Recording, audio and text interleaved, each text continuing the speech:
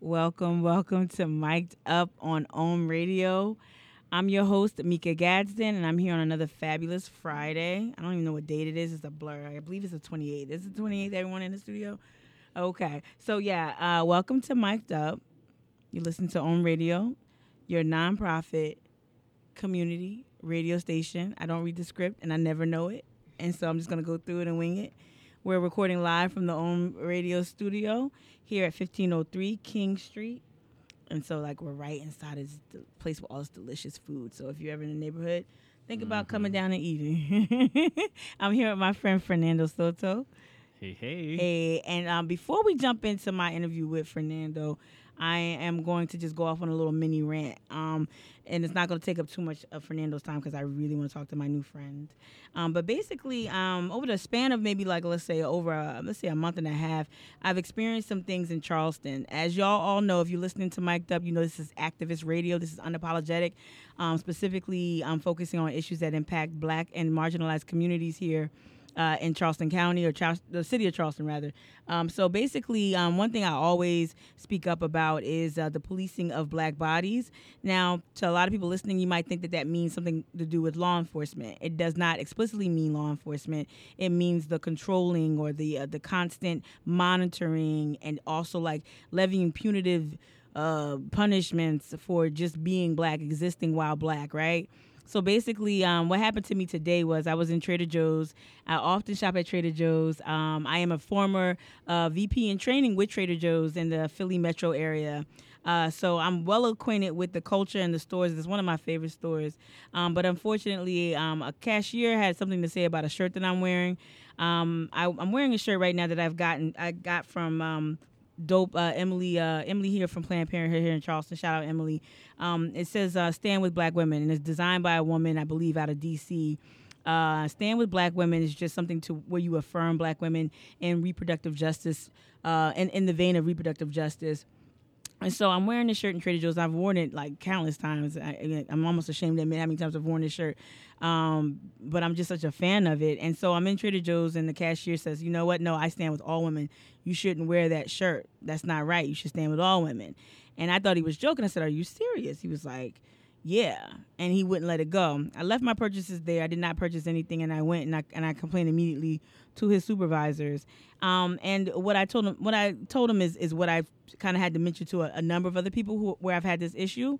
When it comes to what we wear, what we do, our music, our ethnicity, our food, our culture, the way we laugh, Black women especially, our hair in the workplace, we're policed more than anybody else. So we see this also in the school systems with Black girls. Black girls are suspended at twice the rate of their white male counterparts, and it's usually due to some kind of cultural misunderstanding or just literally just inherent bias toward us and our ethnicity. And I say all that to say that as a Black woman who has gone to work one day with an afro, the next day with a really slick back chignon, and being told that I would look more professional with my hair pulled back, as a Black woman who endured that in her 30s, still dealing with that, going to a Trader Joe's trying to just buy her kombucha, y'all, and then having to go, withstand all these microaggressions. Enough is enough. And it makes me think back to a few weeks ago with my friend. We were in the Bennett Hotel for a political event. We were there to meet a presidential candidate, and yet the staff at the Bennett Hotel came to him not once, not twice, and told him to remove his hat. Said, "Hey, we have a hat policy here where men can't wear the hats." Now, mind you, the whole time I'm watching men coming back from golfing. Looked like they were coming back from golfing. I don't know if they were, but I've seen many, many white men walk back and forth throughout this lobby, and no one approached them. Not only was the approach off, because you could have kindly said, "Hey, sir, may I take your hat for you?"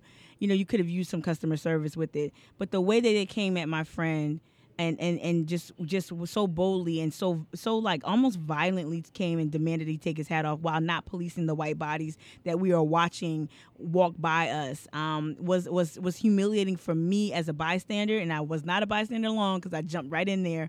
But it was also humiliating to see a Black man be emasculated that way. And I asked them, I said, well, where's this policy written? And if it's written someplace, please show me how you're enforcing it, because I'm watching several men walk by and no one is approaching them about their hat, and they happen to be Caucasian. or appear to be Caucasian. So that was the Bennett Hotel. And then there was another incident where I won't get into, but basically I find myself having to defend myself against what I wear and how I express myself. Cultural expression here, affirming my identity as a black woman, and my friends and family affirming their identities as black people, is something that we have to get used to. And so I'm just calling for Charleston to chill, ease up on that, policing black bodies, our hair, our culture, our ethnicity, and low key, that noise ordinance is mad racist too, because you might get the guy with the rap music, but I see these double exhaust dune buggy mudding trucks run through here, and they're louder than anything I've ever heard, or these Harley Davidsons, but I don't ever see a cop pulling over for noise ordinances, but they come and they police people who's playing the hip hop music too. So there's a lot of laws in place that harken back to the black codes of Jim Crow. They still exist. They just kind of take on different forms, and they come in the form of police and black bodies. So that's my little rant on that. So yeah, ease up before you come and see me. And if I have a F your Calhoun statue shirt on, better leave me alone. Better leave me alone. All right. Okay, I'm done. That was like 6 minutes. I hope that was cool. How you doing, Fernando? I'm doing great. How was that? Did I scare you? No, not at all. I totally relate to it, like everything that you just said. Thank you. Yeah. Because it really does speak to our culture, here in the city. Yeah. Where people think that it's just such a friendly, lovely city that gets this number one award of friendliness and most beautiful in America, but people don't talk about minority groups here. No. Those same things that you're just talking about having to experience at the Bennett Hotel, those are things that I have faced and I have faced with my community. So yeah, it definitely resonates. Yeah, thank you for affirming that too, because it makes you feel lonely when you're like, I'm the only chocolate chip in the the store, and so to come here and have you kind of co-sign what I'm feeling, it matters. So thank you.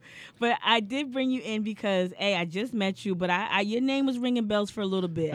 We kind of like operated in circles that were kind of adjacent but not the same. Right. Now I'm also your big sis. I'm a little older, so I'm not trafficking in all the same circles. But I know I've seen you a lot. So just introduce yourself to people who may be listening to Mic'd Up and maybe just new to you, Fernando. Who are you? Yeah, I am a Latinx journalist here in the Charleston area. I have a full-time job. Journalism is what I went to school for, and that's kind of what I've been doing on the side, just out of passion. I work for a drywall and painting company here in Charleston. Oh, you handy. And I worked for a Spanish newspaper for some time, for about a year. Okay. Once I moved back from college. But I'm originally from Mexico. Oh, okay. My family migrated here in 2002. Ironically enough, July 4th. Wow. Okay. Independence Day. Right. It's an important day for me that now I've become to appreciate for different reasons. Yeah. But I'm glad to be back in the community. Now that I work for this company, I work with a lot of Hispanics, and it's really the first time that I get to work with my culture and really connect with it. Yeah. So I see a lot of these microaggressions, especially in the construction industry. Oh my gosh. I can't go into specifics per se, obviously, because of my job. Right. But people feel very entitled, to see people of color and to see them work in their homes, whether it be their yard or inside their home. People feel very entitled to treat them and, handle them whatever way they want, and that's not acceptable. Yeah, and thank you for sharing that, because I don't think people really pay attention to our growing Latinx community here, and especially the laborers. And then they've been here forever, right? Especially Mexican and other migrant workers who come here for to help the produce industry and agriculture in general, and like you said, working with home construction and things like that. I think these are the invisible workforce that keep this city literally going. Right. And you're right. I've seen this. My mother worked on like Seabrook and Kiowa Islands, and oftentimes remark. And I remember my brother had a summer job way back when, and would see just people bust in just to perform certain jobs, but you never hear their stories. And I'm so happy that you were able to kind of just shed light on that. And we don't talk enough about it here. But so as a journalist, you work for a local paper. So now, what do you do now? So outside of your drywall, outside of my 8 to 5 job, I launched my own site called Recursos Estatales, and it translates into state resources. Oh, cool. Because growing up here and then working more closely with the Hispanic community, I realized that a lot of times the news that they're getting locally are just translated press releases for these fun events that are being put on by the city of Charleston, etc. But you peeped that too? Like I peeped that with some of my marginal Spanish. I'm like, it got you. Mm-hmm. Right. And so people want to be a part of the community. They want to know about the crime that's happening in their neighborhood. They want to know about healthcare. They want to know about city council ordinances, things that are going up in front of the city council, the mayors. And so I really decided to start this to be that resource, that connection between the broader community and linking that to the Hispanic community, because we live here. We're part of Johns Island. We're part of the downtown Mount Pleasant, North Charleston, Moncks Corner. Right. All of these areas, and we're 5% of the community. Right, and growing. growing very rapidly. One thing that I have recently, been trying to put more thought into is really making those voices heard of the immigrant community, because I think it's a very invisible community at times. It is not recognized, and I think New Charleston is being built on the backs of immigrants, and nobody's talking about that at all. I mean, just yesterday I was rolling by one of those new Meeting Street apartment complexes, and I was turning the park because I'm always trying to not text and drive. So I was like, always look for like a side street, and I'm like, wow, that building wasn't there. And then I see the labor force there, and doesn't look like the same people that are just frolicking and enjoying brunch, and So again, it's that community that we see every day, but we don't. Charleston really doesn't. It's never in any of the marketing. Like, I don't see enough diversity in culture and ethnicity.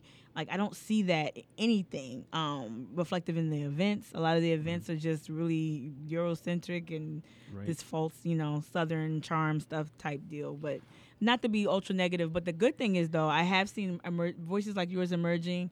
I know I did a show some weeks back about the detention of asylum seekers, in North Charleston. Like it was just like low key trying to we're gonna stash 500 people a day, right? And in the jail, like, and no one's gonna know about it. Nah, we found out, and so through that I learned of other advocates locally here who are working to expose stuff like that from happening. So I'm so happy to see people emerge and create their own platforms. That's what I had to do. Right. That's what this show is. If you're not going to do it, who's going to do it? Right. If not now, when? And the great thing about like now, like this time we're in right now, you literally can create really great platforms, really nice like branding. And I will say, can you say the name of your platform one more time? Recursos Estatales. I love it. So State Resources. And I'm going to get it down too. I'm going to try. But no, I think it's dope and you have a good aesthetic too. I can tell you have good taste, and it's just thank you. Yeah, so it's dope. So that's my Charleston side. Yeah. So so let's talk about how you and I kind of crossed paths. I know me and you met, I think via I guess social media. You connected. Yes. So yeah, you reached out, and tell me what you reached out. Tell everyone what you reached out about. So, as you guys just heard, I'm a journalist. So I try to keep my personal opinion, very to myself, and the people close around me. Obviously, they know where I stand on things. Yeah. But over the last couple of weeks, this migrant issue has really kind of blown up. Absolutely. And that is because of the children that are being incarcerated. And to me, that's not a political issue. That's not a partisan issue, I should say. It's a matter of good and wrong. And there's no way in hell that I'm just going to stand by and just watch it happen in front of me, because I can relate to it. We migrated here in 2002. That could have been me. That could have been any of my siblings. That could have been my family that split up. Yeah. And people have heard the cries of these children, their suffering, their pain, and everybody's familiar with that. But at the same time, people have become desensitized to it. The other day I saw something. I think it was a meme from like a Fox News that said, these aren't our children. They're from another country. Wow. So it really does speak. See, they othered them like they did with and not that I'm not trying to compare apples to oranges, but like this is how white supremacy works. Right. That's how they other blacks for so long. They're not really human. That's why they can't cohabitate with you. Right. That's why. Right. They're othering human lives, right, and the dehumanization of it. Yeah, it's really incredible. It's incredible, and it's so vicious. You know, the image that everyone has seen, and Oscar and Valeria. I know I'm not pronouncing it in the traditional way it should be pronounced. Okay, Mm-hmm. but just seeing the son is the excuse me, the father and the daughter, and I struggle with that image being released. I'm glad that people were shocked into yeah, this is what's going on. This is how people risk their lives to flee desperate situations. But at the same time, I'm like, well, how do these other people view this? Are they really seeing these as real lives? Because it devastated me, that image. You know, it is devastating. I cried for a good bit when I saw that photo and read about their story, because this happens way too often. You know, this just happened to be photographed. And there was some media outlet that published, that it was wrong for them to release the image. And the Hispanic community actually responded to that in a different manner. They said, no, this is important. They need to see this. They need to see our struggle. They need to see that we're risking our lives. Our children were dying. It was really disheartening to hear the part of the administration say that it was the father who was at fault. Wow. And that, to me, just imagine that. Seeing that image and then being led to say that statement. That's crazy. Right. And people don't understand the magnitude of what is happening in Central America, what is happening in Mexico. People like me, we fled. We lived in Ciudad Juarez, which was the border from El Paso, Texas. We fled at the height of the drug war, the war on drugs.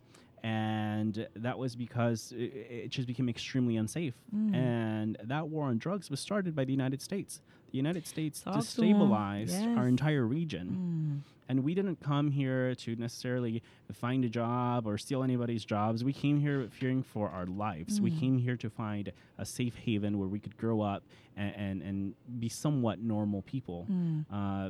Little did we know then that we would, face our own challenges here that are... Right.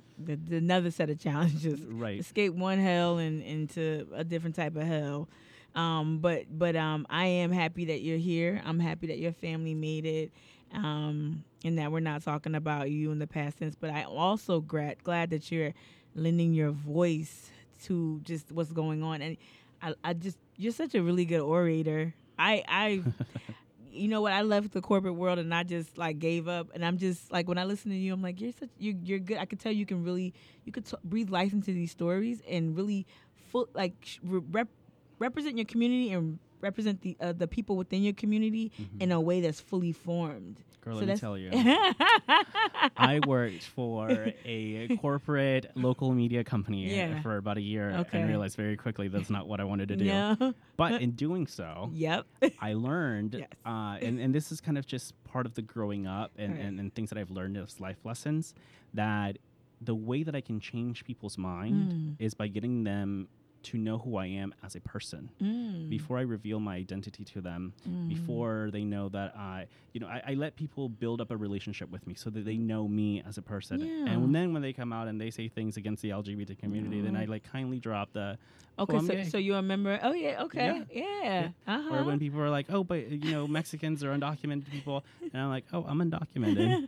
And then people are like, oh, exactly. Really? But do you feel at risk though, when you divulge those details?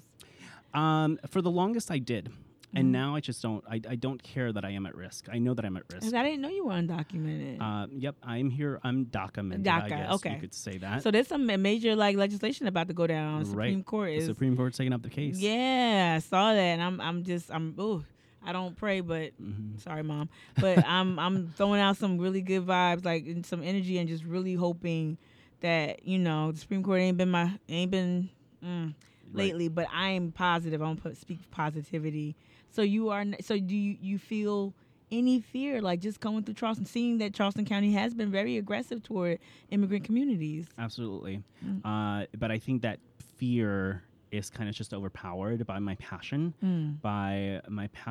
to share these stories about people who are really and truly suffering. If ICE were to be retaliatory and deport me or whatever, take away my DACA, I'm not going down. Right. very easily. I made my voice heard, and I'm making people around me aware of these issues. That's what you have to do. That are happening. You have to. Let me just do some station identification for those just tuning into Ohm Radio. This is Mic'd Up on Ohm. I'm your host, Mika Gatz, and I'm here with my guest, my new friend, Fernando Soto, a Latinx journalist here in Charleston. And we're just talking about, initially, the show is going to be, and it will be, the second half of the show will be a recap on all things Democratic Convention, all things the debates that just took place on both Wednesday and Thursday night. Thursday night, my friend Fernando did come and help. I hope it was fun. It's kind of last minute, but I hope you enjoyed yourself last night. Okay, yeah, it was a little cold in that room, but but it was. Shout out to Inspired by Annette and Sabrina. Yes. I loved, and Chucktown Seafood. I really just enjoyed myself. I like watching the debates with people. But yeah, so the original show was gonna be just like a recap, but I'm so happy I have a guest here because Kevin knows I hate talking to myself. And so, but we could not do a show this week without addressing the immigrant crisis, or the border crisis. I don't want to call it immigrant crisis, the border crisis, and our administration's response to the crisis. Like you said, that this country has, destabilized regions. We're talking about before Trump too, but before Obama as well, and we can go back and forth. Right. But this has been going on for a long time. This is not a partisan issue at all. And so we're speaking about the crisis that we're seeing, all these graphic images, and this just, we're hearing about the detention camps and kids and families being deprived of basic needs like soap, water, toothpaste, toothbrushes, and the inhumanity of it all. So I could not do a week and talk about Democratic whatever, Michigas. I couldn't discuss that without talking about the crisis and bringing someone in here. So yeah, you're listening to Mic'd Up on Ohm 96.3 FM, Ohm Radio, your nonprofit community radio station, and we're broadcasting live from Workshop here at 1503 King Street. Okay, so I'm horrible. I'm horrible. I'm gonna get like a machine and just like play it like the old the rock jock, like just anyway. Okay. So you're gonna use your voice. You just disclosed to me. I didn't know you were undocumented. You also disclosed publicly, and people who know you closely, that you're a member of the LGBTQ community. Mm-hmm. So that being said, this is all your identity. Plus, you're a dope journalist. Plus, you're a dope dresser. All that stuff. You got great taste in music. All of that to say, you're using your voice to really bring light to an issue. So what are you working on now? Well, thank you so much for all those compliments. Yeah, I'm sincere too. I really appreciate it. So now I got involved this week, 4 days ago, into this Lights for Liberty vigil. Okay. And this is a vigil that is happening nationwide on July 12th. In some cities, it's happening between 7 and 9. Here in Charleston, it'll probably be between 8 and 9. And we are going to have some speakers and a candlelit vigil at 9 o'clock. But most importantly, we're coming together to call for an end for these detention camps. Okay. They are very inhumane conditions in which these children are being treated. These are our children.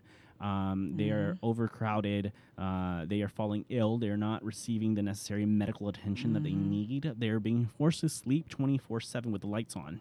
Oh my gosh. That's like torture. It is torture. Yeah, that's ridiculous. And it's really sad to hear that attorney for the Trump administration say that they don't deserve a toothbrush, hygiene products. Yeah. That is an extremely inhumane way to strip them away of their own rights. And the one thing I love Twitter, because there's not just a bunch of noise on Twitter. There are like some dope journalists and people out there. And when I saw someone, I cannot remember the account, so forgive me, but I saw someone say, Anne Frank and her sister didn't die they weren't gassed in the gas chamber at a concentration camp. Mm-hmm. They died from typhus. They died from diseases that came because they were concentrated and kept in inhumane conditions. I think people don't understand. They want to try to divorce what concentration camps. Like, no, this is the same. This is tantamount to what we saw in Germany. Like, don't think this is different. People said that these kids aren't being gassed. Okay, well, there's a difference between a concentration camp and a death camp. Then a death camp, right? But right. Children are still dying. And it's the same thing with these plantations too. I think the language is important. They keep calling these plantations or gardens. No, these are labor camps. These are forced labor camps. So it's important to distinguish all these forms of bondage that. Colonial forces have just, whatever it is. Okay. Yeah. And I think you bring up a really good point, because people oftentimes, and even this week, people have told me that I should change my wording from this to this to this a little bit.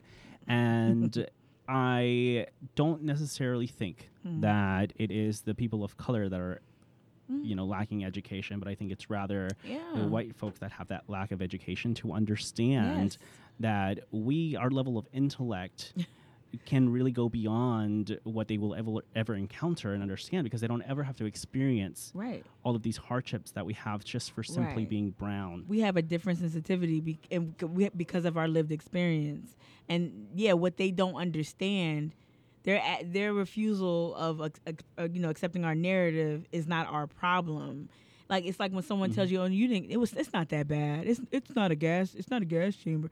No. It's still vicious. It's still violent. It's still heinous. Right. So do you wait until it does become a gas chamber? Like, what are you waiting for? Okay, sis. Like, what's next? Right. Yeah. That to me is really absurd. And the other thing that I do want to bring light to that you mentioned earlier is finding out that there's a detention center here. Yeah. Back in February, I got to volunteer to be a translator for some of these asylum seekers, and it's really heart-wrenching to hear their stories, to hear why they're fleeing. I met an asylum seeker who was beaten up in El Salvador for being LGBT, part of the LGBT community.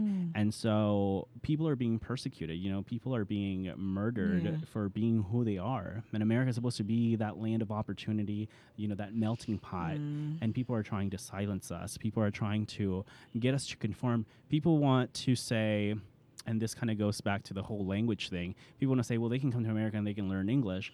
Well, I've come to America and I've learned English, and you're still telling me that I should speak the way that you want me to speak because you don't understand the things that I'm going through. Yeah, they want you to turn down the ethnicity. Like, I hate that. Like, when not today. Yeah, not today, never. That's why like me not code switching anymore. Not that much. Me, if I want to, I don't speak Gullah Geechee fluently, but if I did want to, it's just as legitimate as any other form of language. And that's the thing. I think your presence here in the city is a disruption, and that's the kind of disruption we need. And I'm so happy that you're here to talk to me about these issues, and I want you to come back now. But no, I want you to get your own show. So we got to figure that out. I know you got an 8 to 5. Yeah, we have to figure that out. I'm cutting back on that, actually. Yeah, I mean, it's hard. Like, I know, right? I'm cutting back on that 8 to 5 for that reason. I'm passionate about the things that I want to do for my community, because nobody's talking about it. We have 2 local TV stations here that are run by the same company. Yeah, it's the company Sinclair. that I work for. Oh yeah, and you're not getting that diversification. And when you're in this newsroom, there might be one person of color in that newsroom. And sometimes it's really hard to speak up, to say, hey, the way that we're running this story is a problem. The way that we are wording these things is not doing any good to our audience. Right. Well, that's literally like how I got this show here. Like, I called out the station like, hey, y'all don't have anything that reflects what Charleston looks like. I said, where are the black women voices? I said, yeah, it's dope to see, the homie, the one homie up here, but I never saw any other brown faces. So I do think that, like, you continue to speak up and assert yourself is a way people have to start accepting. And I just don't understand, like, Charleston feels like it's so back behind. And not to just, like, I love Charleston. I love the people. Everyone's nice. I love the weather. I love the water. All of it. And I love the food, apparently, because I was not this size when I got here. So I love it, but it's just like culturally, I would just love to see us like, hey, let's be a little bit more progressive and inclusive. And inclusive doesn't just look like ethnicity either. I like to see different abilities have certain jobs and certain positions. But I don't want to meander too much.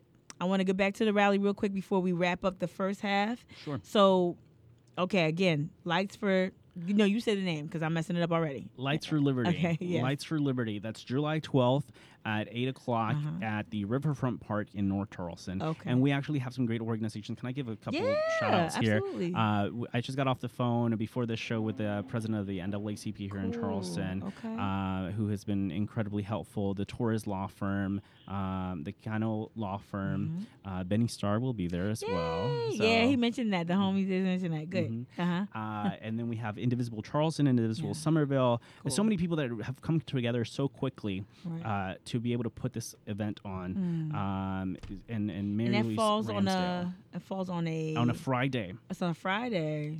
And I have to say, it's a Friday. It's a Friday night, and I know you're probably like, oh, I have things to do. I have a movie to watch. I have a date to go to. But please come out. Yeah. These children are uncomfortable 24/7. These children are in pain. Right. They don't have a Friday night. They don't have a Friday night. I think we can sacrifice 2 hours of our day to raise awareness about this, to do something, to put pressure. Right. Joe Cunningham's wife will also be there on his behalf. Right, yeah. She does often speak as a surrogate. That's and that's important that they're showing support that way. Absolutely. And if there's anything I can do for my platform, please hold me to. I know you already asked me, but like seriously, if there's anything, I think between now and then, I definitely, besides helping behind the scenes, I'm definitely going to continue to amplify this on Facebook, Instagram, really Twitter, that. and here. And where could they find more information about you and state resources? And state resources, you guys can go to recursosestatales.com. Good.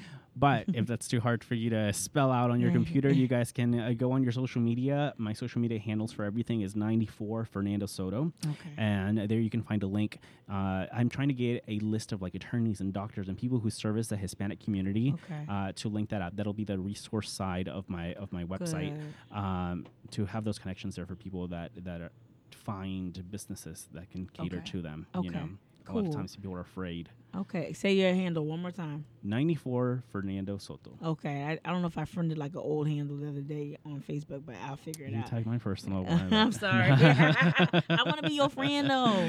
It's all good. It's all good. It's all connected. Okay, so I will be definitely talking about this. Please follow Charleston Activist Network as well. Mika doesn't post. I'm talking about myself in third person.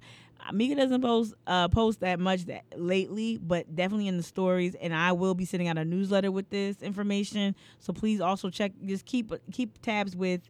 You can find out more. Let me say it like this: you can find out more information following Charleston Activist Network and also following Fernando. Thank you so much. Thank you. I really appreciate you coming to the show.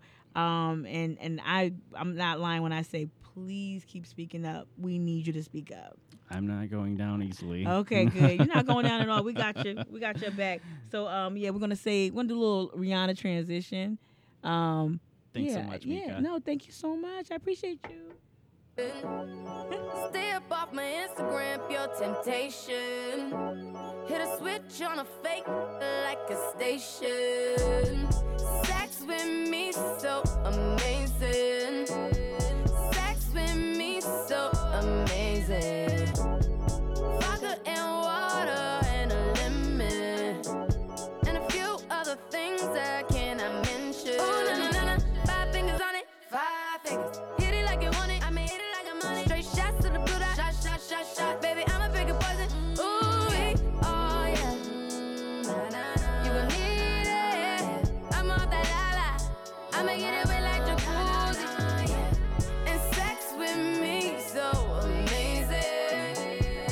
All this all work, no vacation. Stay up off my Instagram, pure temptation. Sex with me, sex with me, sex with me.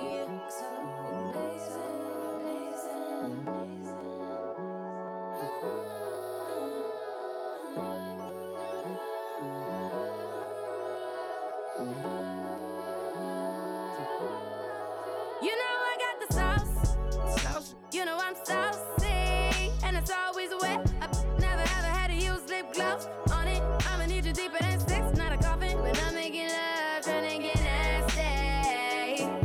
Rub up your drugs, come make me happy. Sex with me is amazing for her to feel alright. The sex doesn't get any better, make it long, let it be all night. I know, I make it hard to let go. Tonight all night I'm a roll, even if I'm alone. Sex with me so amazing. All this all work, no vacation. Stay up off my Instagram, pure temptation. Hit a switch on a fake like a station. Sex with me so amazing.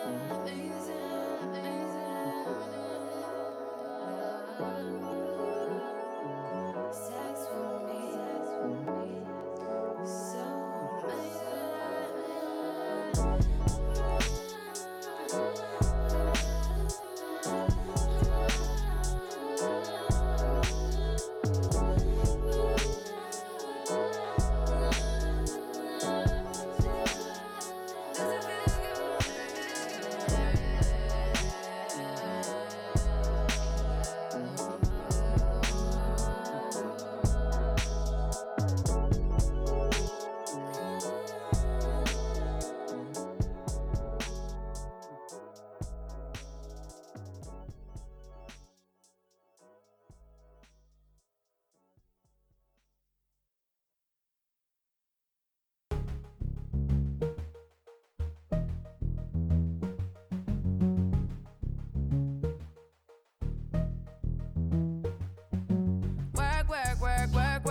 to me, I be work, work, work, work, work, work. You see me do me dirt, dirt, dirt, dirt, dirt, dirt. There's something about that work, work, work, work, work, work. When you walk a line, line, line, line, line. I'm in the cafe, my ta, ta, ta, ta, ta.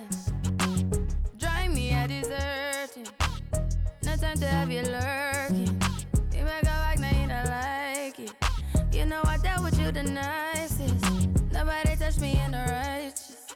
Nobody text me in a crisis. I believed all of your dreams are duration. You took my heart, all my keys, and my patience. You took my heart, I must leave a decoration. You mistaken my love, I brought for you for foundation. All that I wanted from you was to give me something that I never had, something that you never seen, something that you never been. But I wake up and hell nothing's wrong. Just get ready for work, work, work, work, work, work. You see me, I be work, work, work, work, work, work. You see me do me dirt, dirt, dirt, dirt, dirt, dirt. There's something about that work, work, work, work, work, work. Na, na, na, na, na, na. When you walk out, na, na, na, na, na, na. Before the table turn, turn, turn, turn, turn, turn. Beg you something, please. Baby, don't you leave. Don't leave me stuck here in the streets. If I get another chance to, I would never, no, never neglect you. I mean, who am I to hold your best against you? I just hope that it gets to you. I hope that you see this through. I hope that you see this true. What can I say? Please recognize I'm trying, baby. I feel why. It's me, I feel why. You see me do my da da da da da da. Something about that why. When you walk out, la la la la la. When the cat from my ta ta ta ta. Yeah, okay. You need to get done. That work come over. We just need to slow the motion. Don't get out of the way to no one. Long distance, I need you. When I see potential, I just gotta see it through. If you had a twin, I would still choose you. I don't wanna rush into it if it's too soon, but I know you need to get done. Let me stop playing around. Welcome back to Mic'd Up on I just love music, y'all. I love music. You're listening to Mic'd Up on I'm your host, Mika Gadsden. We're coming back from a little Rihanna and Drake break. The first 30 minutes of the show featured my new friend, Fernando Soto, Latinx, a journalist based here in Charleston. It was so dope learning more about him. Like, I learned in real time with you all listening, his story, learning that he is in fact undocumented, which I did not know. Learning that, he immigrated to this area in 2002, which I did not know. And so just sharing his story, his lived experiences, and how he's leveraging his voice and that experience, leveraging that in a way that's so positive with the upcoming Lights for Liberty rally on July 12th. So just stay tuned. I will be working with him behind the scenes on that, just using whatever I can to assist. That is his project, but I definitely want to help as much as I can. So yeah, Lights for Liberty is a nationwide visual, nationwide action plan to highlight what's going on with these camps, these detention centers. And don't think that this area is immune. Like I said, a few weeks ago, maybe a couple months ago, I did a show about the detention center, them using the county of Charleston, using our jails as detention centers for asylum seekers, getting paid by ICE to house upwards of 500 men and maybe women. I wasn't quite sure, but specifically men at a rapid clip, and so don't think that this issue is not in our backyard. It's right here, and that's just what we know of. That's just what the Post and Courier was able to uncover.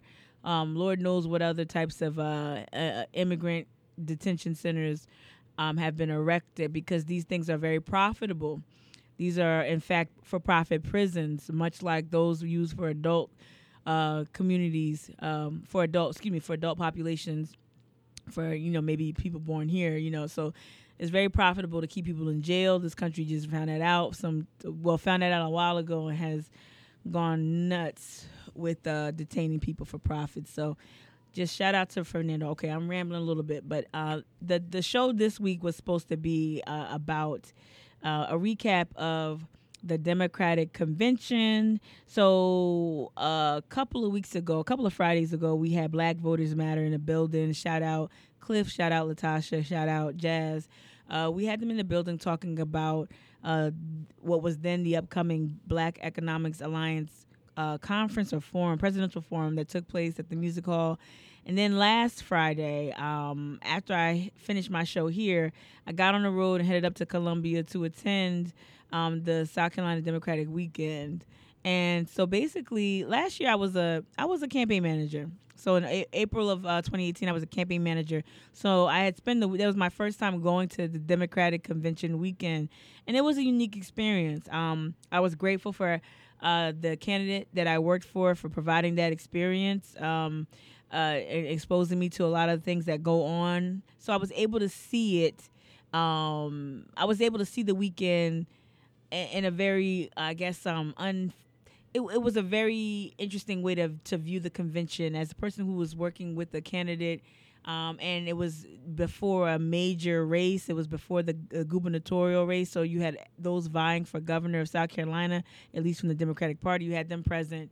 And I got to learn more about how things are done, how the party platform is built out, what tactics people employ to get people's attention, the pandering, the cultural pandering. Child, y'all got to stop with these historically Black college marching bands. Y'all got to stop whipping them bands out every time y'all want to enter a room. It's got to be a better way. But yeah, a lot of that went on, and it went on again this year. But this year was different because the South Carolina Democratic Party played host to, about over 20 candidates, Democratic candidates running for president. And that was huge, right? So this was a huge contrast to last year. So going last year was pretty run-of-the-mill, was exciting because it was a gubernatorial race going on. And there was a number of other congressional races going on. So you saw a lot of high-profile Dems in the building. But this year, my Lord, you had Elizabeth Warren's team on the ground. You had Cory Booker's team on the ground. You had Kamala Harris's team on the ground. You had almost virtually every major news outlet descending on Columbia, South Carolina. You had Reuters. You had CBS. You had everyone. You had NPR. You had so many people and entities and interest groups make it to Columbia to participate and to cover the weekend, and rightfully so. So it was interesting. It was hot. What I did is I did not go to the Blue Palmetto dinner like I did the previous year. I did not go to any of the fancy schmancy, cocktail hours. What I did do is go straight to the Clyburn Fish Fry. And when I tell you, I could not even get anything but a whiff of fish. It was 4,000 tons of fish. I could not even get a slice of bread, nothing. It was packed. Some outlets reporting 7,000 people. Other outlets were reporting 4,000. I'm going to go conservative. I'm going to say between 4,000 or 5,000. It felt like 10,000. It was a lot of people crammed at the Ed Venture Children's Museum in Columbia. It was packed, and it really was unbearable to the point where me and my friend, we just left and we got a cool drink and something to eat somewhere downtown Columbia, and then we called it a night. But yeah, it was an experience. Just seeing how much attention was being paid to Columbia and to all things South Carolina Democratic politics. And so I say all that to say that what I saw both at the convention weekend and then this week. We had two major debates air on NBC. So Wednesday night, because there's so many candidates, they broke the debate up into two nights. So you had 10 and 10, essentially, right? Give or take. So Wednesday night, I live tweeted from the Charleston Activist Network Twitter account. And that was fun because I got to actually listen very intently, take notes, and also see what the national discussion was around each candidate's performance.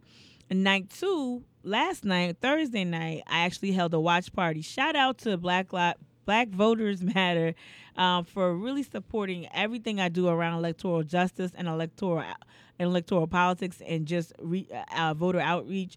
They came in clutch with helping us with the party. So we had local seafood from Black-owned businesses. Shout out Chucktown Seafood. Shout out Inspired by Annette for hosting us at your venue spot. We streamed the debate live and had 20 or so people come in attendance, and they really, really enjoyed themselves. It was really tough getting here last night. The accident didn't make it easy, but we were able to hold space for a number of community members, black community members of color, and also our white accomplices were in the building as well. So we were able to hold space and discuss, what we were seeing. And last night, as with Wednesday, there were some personalities that emerged. Last night specifically, Kamala Harris really showed herself to be quite the contender. She's not playing around. The previous night, Julian Castro, he really stepped forward as someone someone to watch. And so it was refreshing to see these candidates kind of bring their A game. And it was also great to see, to hear, especially on Wednesday night, hear candidates affirm and to speak directly to black women, trans women. Julian Castro mentioned reproductive justice. You never hear that from a candidate.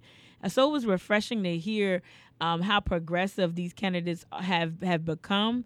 And we'll see whether or not they stick to their guns as they advance in the race. And even if they ultimately win, we'll hold them accountable as we usually do. This is not a pep rally for me. This is real. These are people's lives at stake. So elections to me are serious. It's not about rooting for my favorite brand. It's about really who's gonna really bring about transformative change once they win the race, or however far they advance. And so it was refreshing to hear people speak to that, because we know ultimately what is on the candidate's mind. What they have deemed a priority will largely shape their platform, and that will build out how they govern. So it's important that they speak to the issues that matter to us most, especially the most marginalized among us. So it was refreshing to hear that. So I encourage folks to stay engaged. I know politics isn't fun for everyone. It's fun for me. I'm a poli-sci, graduate, and I'm somewhat of a nerd with it. But I found out we had a party last night with just regular folk, and so everyone was captivated because they wanted to learn more. And a lot of what we heard last night was people were a little bit insecure about asking questions, but in a watch party format, you kind of feel at ease. You're with family. No one's going to judge you. Ask questions, and we work it out together, and we kind of learn more about the candidates together. So I encourage you all to kind of make it an event, even if it's just a family of 4 or your friends, a couple of friends. Watch the debates with someone. I believe there's going to be another debate coming up in Detroit next month, or July, which is right around the corner. I believe there are no debates in August, but then 2 in September, something like that. Don't hold me to that, but there should be something like that going on from this point forward. So I encourage people to stay active and stay involved. One thing that's really on my mind always is that, we need to make sure these candidates are speaking to every American. It was great to see. After Julian Castro had a great appearance at the Wednesday debate, he then went on social media following his performance and followed up with a video. Of course, it was a fundraising video, but he included captions, and it was great to see friends that I know who represent the differently able community, or those who are just compassionate accomplices, really speak to how that just remove the barrier for so many people. So let's make sure that we push these candidates to speak to everyone, to use tools that are not ableist, use tools that get to as many, that are able to reach as many people as possible. Let's also make sure that they're speaking to trans folk, to members of the LGBT community, and not pandering, but speaking directly to them. Make sure that, and if you live in South Carolina, what's really important is that these candidates come to rural pockets where there is no Wi-Fi or broadband, so people might not be able to stream or watch or keep up with the debates on Twitter, Instagram, Facebook, or the like, right? It's important that they reach out, they get on the ground, they form a great ground game and reach out to folks and reach the people that aren't necessarily the biggest donors, but we know that black people here in South Carolina make up 60%. That's almost 2/3 of the Democratic electorate. That's a lot of power. That's a lot of power, y'all. Don't just give your power up. Don't forfeit your power immediately. Make them work and earn your vote. Make them come to you. Figure out a grassroots way to really make some noise and get these candidates to your home, to your street, to your cul-de-sac, to your farm, wherever you may be. It's important that they come and they earn your vote and earn your respect. And that's something I'm going to, whenever I engage with any presidential campaign, that's something that I always stress is what's the rural strategy? And not that you, and another thing too that I saw a lot of black male surrogates speaking up for some of these communities. I don't know if people understand. I think they do. But I'm just going to remind some folks, hopefully some influential folks are listening to Mic'd Up today. The pathway through victory, pathway to victory is through black women in this state. We are always working to mobilize voters. We're always either working at the polls. We're either on your campaign staff. We're doing our souls to the polls or whatever it is. Black women vote. We vote like it's almost illegal not to vote. We outvote any other category in the country, and that's facts. That's not hyperbole. So knowing that, I'd like to see more candidates. I'd like to see more campaigns really rely on the regular, around-the-way girl, the regular Gullah Geechee woman, just that regular black woman.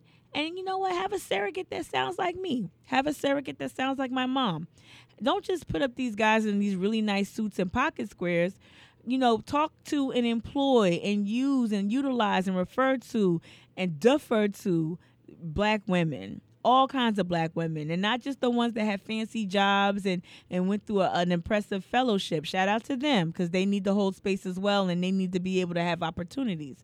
But there's a whole crop of women. Lorraine Hansberry, when she wrote A Raisin in the Sun, when she spoke about that work, and if she talked about the profundity of the everyday man. That's who she chose to highlight. The everyday working class family in Chicago, from Chicago. She didn't talk about, if you ever hear Lorraine Hansberry speak, she speaks like she's like a queen from another universe. She's just so regal in how she speaks and how she writes. And you would think that someone like that emitted so much poise, you would think that she would write about, highfalutin folk, high-tone folk. No, she talked about the everyday man. And that's why I love her work. She always found the profundity in the everyday person. So I'm going to encourage candidates to also find that profundity. Find those gems of brilliance within the communities of color throughout this state. But I'm speaking specifically to the African-American constituency because, like I said, we make up 2/3 of the Democratic electorate. 60%. That's amazing. So don't just come to our churches and barbershops. Don't just come around and eat barbecue. Nah. Come and let's do some oyster. Well, can you do oyster roast now? I don't know. I'm a Yankee. But yeah, you could do a low country boil. You could come out. You could come and you can engage black women. Maybe at the salon, but maybe as they pick up their kids. Maybe at the daycare center. Maybe you're going to that trade school where black women are earning, education, or earning degrees and certificates. Maybe you can meet us on certain campuses and whatnot. Try to find us where we are and not just in the usual places. And stop having all these men be your surrogates. Come on now. I'm always available too. All right, so this mic'd up on so I hope you all enjoyed this show. I had a great time, especially shout out to my friend Fernando once more. Y'all, until next time, make sure that you are paying attention to this crisis at the border. Make sure you hold our elected officials accountable for inaction. Make sure that you are doing something with this crisis right now. This is no joke. This is not a drill. This is how injustices happen. If you always said that if I was around in the civil rights era, I would have been on the side of MLK. Well, this is your time. This is civil rights. This is human rights. This is a human rights crisis, a human rights issue.